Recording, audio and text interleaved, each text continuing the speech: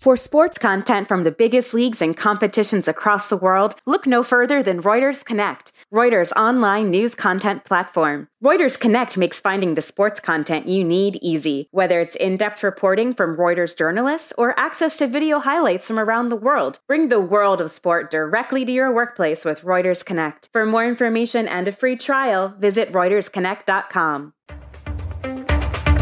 Welcome to Keeping Score. I'm Rick Horrow.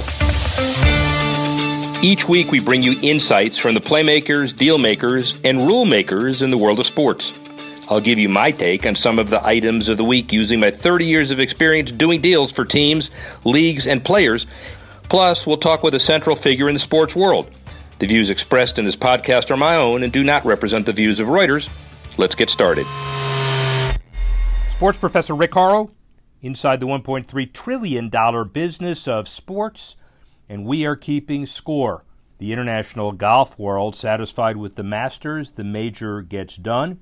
Entering the home stretch around the holiday season and all sports coming to an economic head. A very turbulent time. We'll reflect back on 2020 next month. But now it's time for deal-making issues 3-1. 3. Deal-making issue number 3. Well, it's a big deal, and frankly, bigger than we've thought. What sorts of shampoo issues have to do with soccer, other than helping sweaty athletes clean up after a game? Well, while fans may not be allowed back into football stadiums due to coronavirus restrictions, Unilever's shampoo brand Clear for Men created a virtual pundit for Indonesian fans to help them engage with the game in a new way from the stands. Clear Head Smart is a virtual pundit created by Clear Media's agency Mindshare. It uses sports data company Stats Perform OptAlive win probability model, is powered by machine learning and artificial intelligence, and offers a real-time forecast of a live soccer match outcome. The original challenge we set ourselves was how we could best use the power of data and science to reduce the stress and anxiety of watching your favorite football team, aligning with Clear's brand purpose to help young men power up their resilience to be free to stress and perform at their best. R.K. Narayan, head of Unilever and Mindshare Indonesia. So far, the virtual pundit has received no negative sentiment from fans, even though they may not like the forecasts. 2. Number 2, new soccer fans will see exactly how much agents earn from transfer deals when new regulations come into force next year. Sports Pro reported that FIFA, soccer's global governing body, has begun a third round of consultation on new regulations after admitting it had been a mistake by the old FIFA regime to deregulate agents in 2015. The regulations will now include a licensing system, character tests, commission caps, and the publication of the money agents receive from their clients, both players and clubs. It'll also prohibit conflicts of interest, such as club or national association officials owning stakes in player agencies. Agents will be able to provide feedback between now and the spring of 2021. The regulations will then go forward for FIFA's governing council to approve between March and June next year, before coming into force in September. The rules eliminate triple representation, where an agent represents the player, the buyer, and the seller, and bans dual representation, except when the agent represents the player and the buying club. FIFA found that in 2019, just under $651 million was spent on commission fees worldwide, regulated now. 1. Finally, deal issue number 1. NFL owners increased Roger Goodell's power over team ownership rules.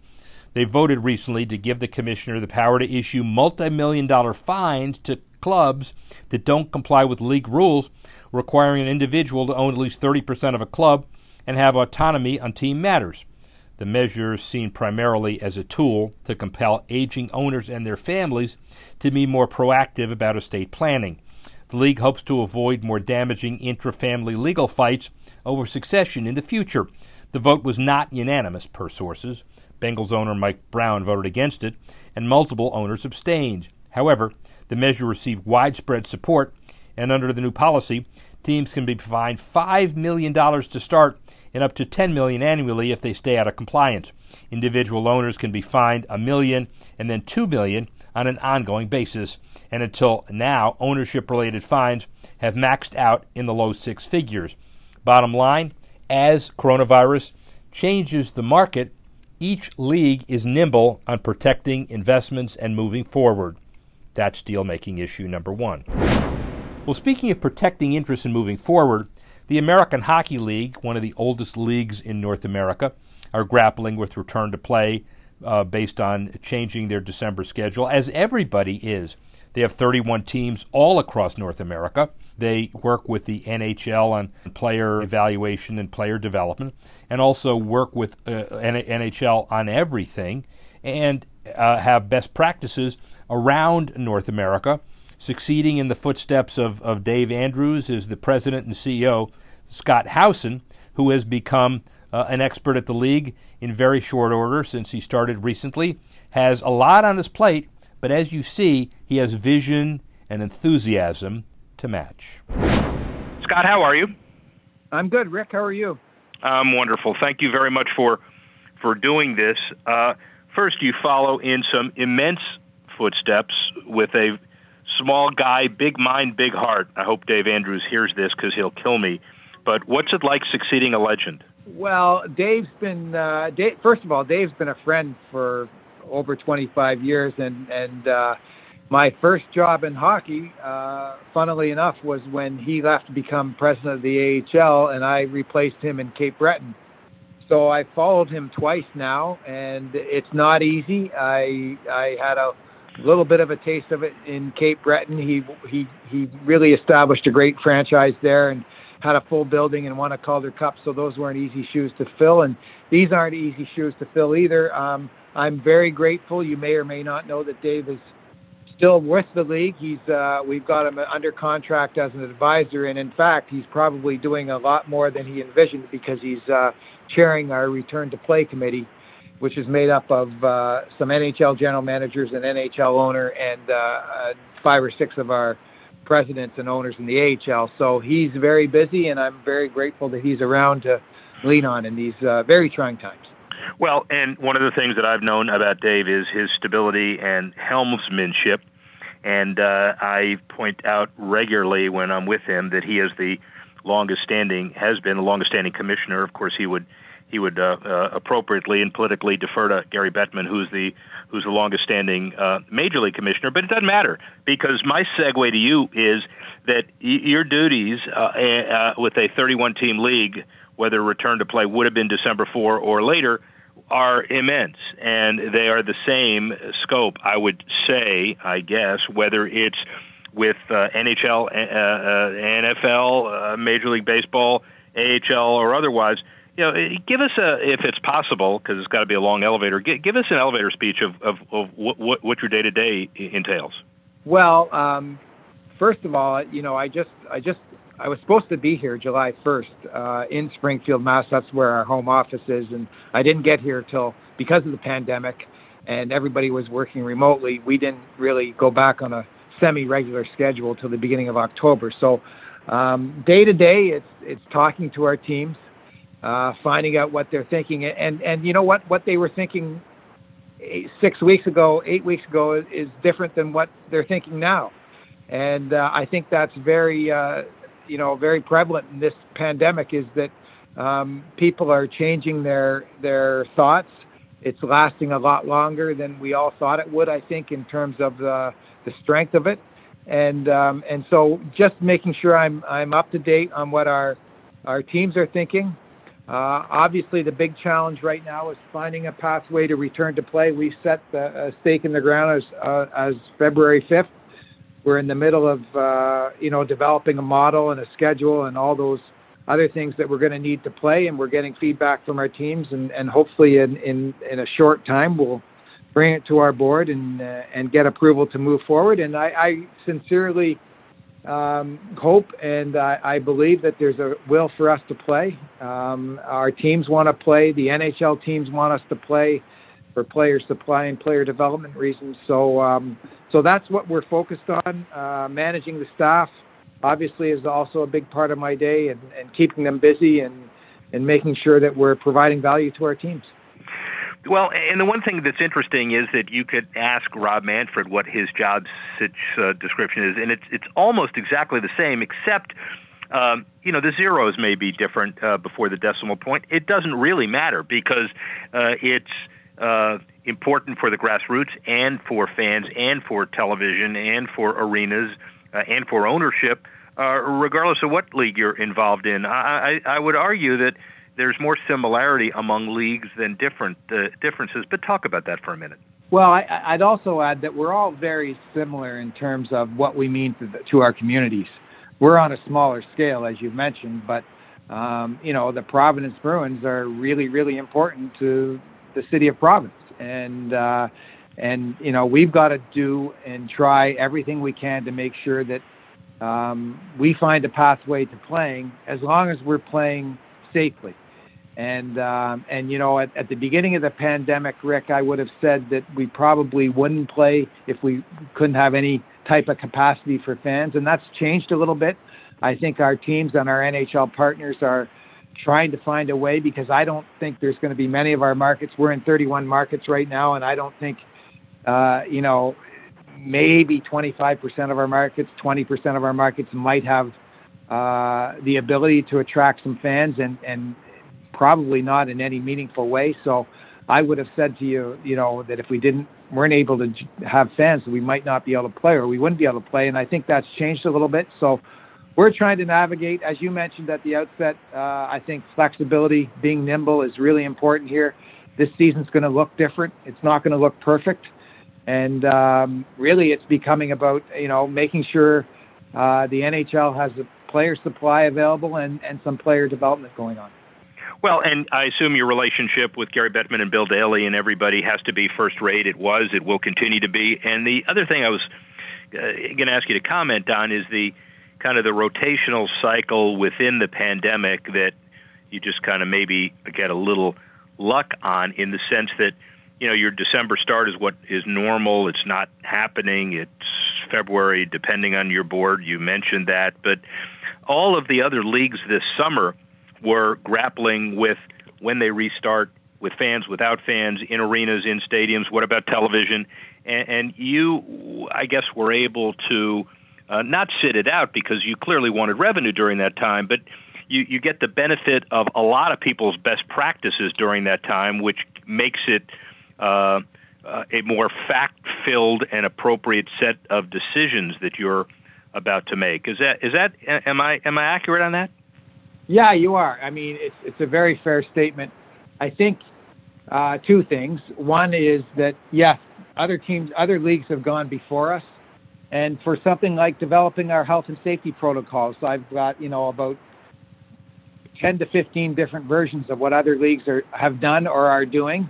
And that's going to be very helpful, along with the NHL's input into us developing the right and appropriate health and safety programs. And I think, too, we just have more information about the virus. If you remember all the speculation at the beginning, was it airborne? Could you get it off touching surfaces? And I think we have a little bit more information. I think the medical community is pretty confident it's mostly transmitted through airborne, and therefore masks are very important. So we have more information, and we've got, as you said, the benefit of some leagues, not teams, going before us and developing a lot of protocols based on what they've gone through.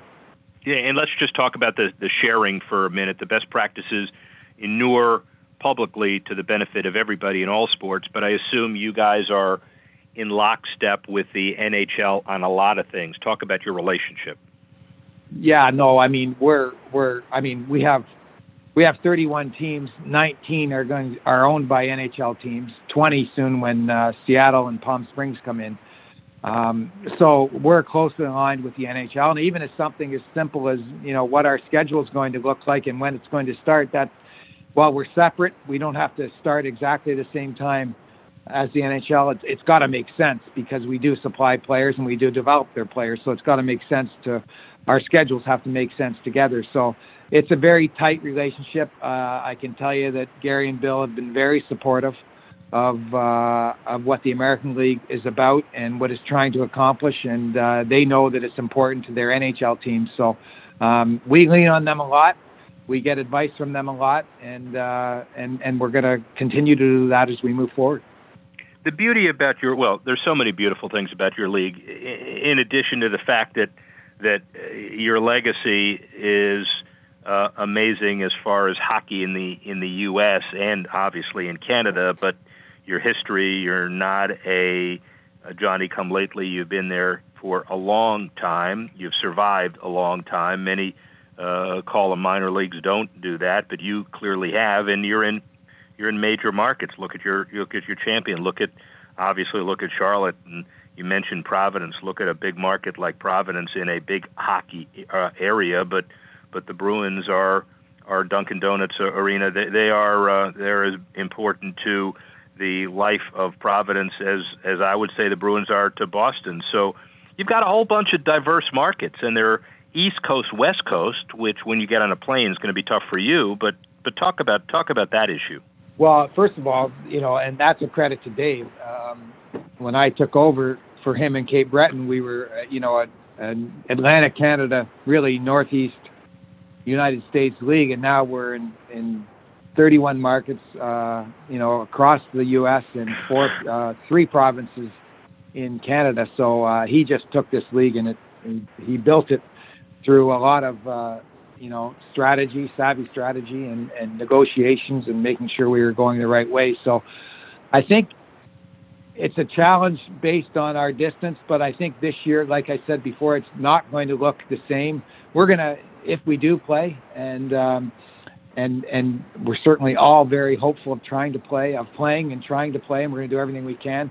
We're going to be a regionally based schedule. So we're not going to have a lot of plane trips. We do have some teams such as Charlotte, Texas, Colorado, Manitoba that require flights. But for the most part, we're going to be day in, day out and get out of the city and make sure we don't have a lot of hotel nights and try and operate that way for safety purposes. Yeah, and it's following again in the footsteps of Major League Baseball's regional schedule and NBA in a bubble, and you have a lot of alternatives to choose from, as we talked about before.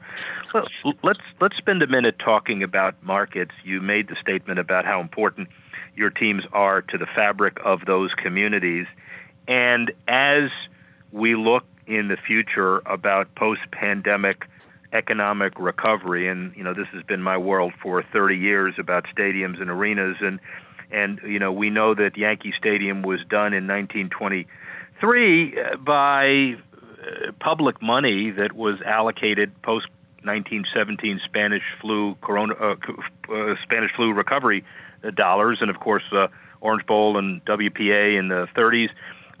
You're not stumping for a new stadium here, but the idea of using assistance in communities to make sure people go back to work, to improve community development aspects of things, to increase real estate around facilities. You have the ability in many, if not all of your 31 markets to really make a difference. Talk about that. Yeah, I think we do. I mean, the value that we bring to the communities, so much of it, the entertainment value, the pride in having a professional hockey team at the highest level other than the NHL in your community, the entertainment value. You touched on the people that we employ and that our arenas employ. That's widespread. And as you know, a lot of our teams are heavily involved in making their communities a better place, and that's one of our mandates. And the time that our players put into serving their communities, to the dollars that are raised for countless community causes. I mean, I don't think it's a hard argument to make that having an AHL team in any community is a huge asset to that community. Yeah, it's just like any sport in any community, and we'll be seeing how people turn on to that as we focus on money that's going to help recovery once we continue to get better at a rapid rate. All right, so give me your sense. You just started. You didn't realize that circumstances would change as much as they have over the last year. Where is the AHL, and where are you 2 years from now? Well, that's a great question. Well, it was going to be 5 and 10, but who knows, right? So we made it easier. Yeah. Well, I think we're all focused on trying to get through this year, have a hockey season. Again, as I said, it's going to be a lot of it's going to be about player supply and player development. And I think it's really important for our businesses, for our teams, for our sport to get back on a normal calendar next year so that we can begin the process of rebuilding and building up our businesses, because this pandemic has flattened a lot of things. Professional sports is one of the things that it's one of the many things that it's harmed, and we were going to take some time to get back to what we hope is a new normal and start building our businesses again. So where we are in 2 years, I'm hoping that we're back to a normal calendar for the 21-22 season, and that we're back providing great entertainment and value to our communities, and just continuing to build off that. And Dave had done such a great job, record revenues, record attendance almost on a yearly basis, and we're going to have to take a step back from that. But I'm confident that our ownership is committed. We've got great ownership, and we're gonna continue to build off that once we get up and running again. Scott Howson gives us some perspective. Every one of the 31 clubs will be looking at arena modernization. They'll be looking at job creation, looking at post-economic recovery through the post-coronavirus techniques of public-private partnerships, and on and on and on. Let's watch the AHL like we're watching all other leagues in the future. Well, how about the Sports Tech Minute? Thanksgiving, Black Friday, and holiday shopping season near. The American appetite for video games remains vociferous. U.S. consumers spent a whopping $11.2 billion on video games in the third quarter of 2020, according to data from a market research NBT group reported by the Chicago Tribune. That's an all-time high and up 24% from the same quarter as last year. Consumers spent $33.7 billion on video games from January through September, compared with $27.9 billion during the same time last year. While some of that increase can be attributed to stay-at-home boredom during the pandemic, video games have long experienced year-over-year sales growth, so that's an issue. The rapid rise of esports, the graphic interfaces that are now so lifelike that it's hard to distinguish between a video game and a live-action movie, are major contributors to this continuing upward trend. That's your Sports Tech Minute. How about the Good Sports Minute? Coaches versus cancer, basketball and golf coming together. A National Association of Basketball Coaches and the American Cancer Society. One prize, a combination of benefits, sure to attract a lot of bids, around with Ken Griffey on Michael Jordan's exclusive new Grove 23 course. It's going to get a lot of money working for cancer prevention through golf and through other sports, basketball as well. Veterans Day just passed. The Ford Motor Company and the Pro Football Hall of Fame announced they're teaming up to present the Ford Proud to Honor Hall of Heroes. The initiative is just the latest improvement to the Hall under the stewardship of our good friend Dave Baker, who took the helm as president of the Hall in 2014. The British government has agreed to spend $220 million to provide free meals to vulnerable children during the holidays, following a child hunger campaign led by Man U star Marcus Rashford. He's spoken about his own childhood experiences of relying on free school lunches, and food banks, and the steps taken will improve the lives of nearly 1.7 million children over the next year. And Stanford football fans were mostly wooden on Saturday. They're likely to stay that way. There were many Stanford fans, but 300 cardboard cutouts and 470 trees. If Stanford has another poor showing, let's make sure the trees don't act up and walk away. And then finally, Immortals Gaming Club raised $26 million in support of esports brands. Expanding the world of esports will be a better environment to make that happen. In a questionable short-form media platform where Quibi was originally involved, QB, and whatever we call it, Meg Whitman, was a leading investor. That was gone fairly quickly. Now she sets her sights on raising additional money not only for charity, but for a lot of other stuff as well. Finally, the Sports and Lifestyle Minute. Enid Viana returns as usual. She's a lifestyle expert and wellness writer and the editor of two websites, the evsocial.com, covering entertainment, wellness, fashion, and travel, and hamptonsmoms.com, which addresses all things family on Long Island's magical East End.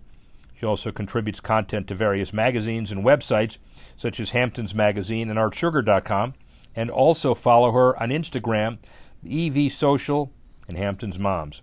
Her comment this week is focusing on who's running the world. Well, of course, she's going to say girls, and when you think about It's Happening Now, and the popular song by Beyonce, definitely a prime example of life imitating art. Females are big news in the sports world this week. Beyonce announcing a multi-year partnership with Peloton, transcending cycling to include running, strength, boot camp, and meditation. Peloton now secured its position as the premier home cycle option, with Queen Bey's involvement in a surefire win, and it's a good win-win for both. The announcement was big and definitely exciting, and may even finally sway her into buying a Peloton. No bigger news this week in the sports world than Kim Ng being hired by the Marlins. Congrats to her for becoming the first woman to be GM of any North American men's professional sports league.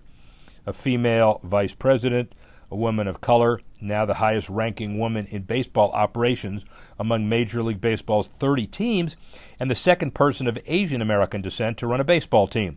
Play ball indeed, Enid says, and it's a great way to be female and at a great time to be raising strong, capable girls that can, like Beyonce, singing Running the World. And speaking of Beyonce, who will perform in the next Super Bowl, well, the pandemic has wreaked havoc on seasons, and while the NFL is struggling to wrap the season on schedule in 17 weeks, with the Super Bowl taking place February 7, you really never know. We had a Masters in November this year, and we had a Super Bowl maybe even scheduled. We may have one in March. Either way, Canadian superstar The Weeknd is performing this year. It's going to be hard to top last year's Shakira J-Lo extravaganza. The Weeknd is definitely trending these days. It even snagged a place on Time's Most Influential 2020 list. Pretty sure the NFL is trying to attract Gen Z demographic by getting pop culture acts, as they've tried to steer clear of classic rock acts in recent years. But clearly nobody young or hip enough at the NFL realized that Stevie Nicks from Fleetwood Mac would have been the biggest act to land since going viral on TikTok last month. It's clear the NFL needs some creative female brain power, she says. And she'd also be remiss without a giant shout-out to Chris Nikic, who became the first person with Down's syndrome to complete an Ironman triathlon. Go Chris, feel-good stories of overcoming obstacles and perseverance are just what the doctor ordered. I'd like to thank Scott Howson for talking about the perspective of comeback of all sports leagues, obviously focusing on the AHL. I'd like to thank you for listening and watching and joining us next week when we continue to keep score. Action Images is the global multimedia sports agency of Reuters. Leagues, teams and federations around the world rely on Action Images to create, distribute and monetize their content. Action Images' global footprint means sports media expertise is never far away. For more information, visit actionimages.com.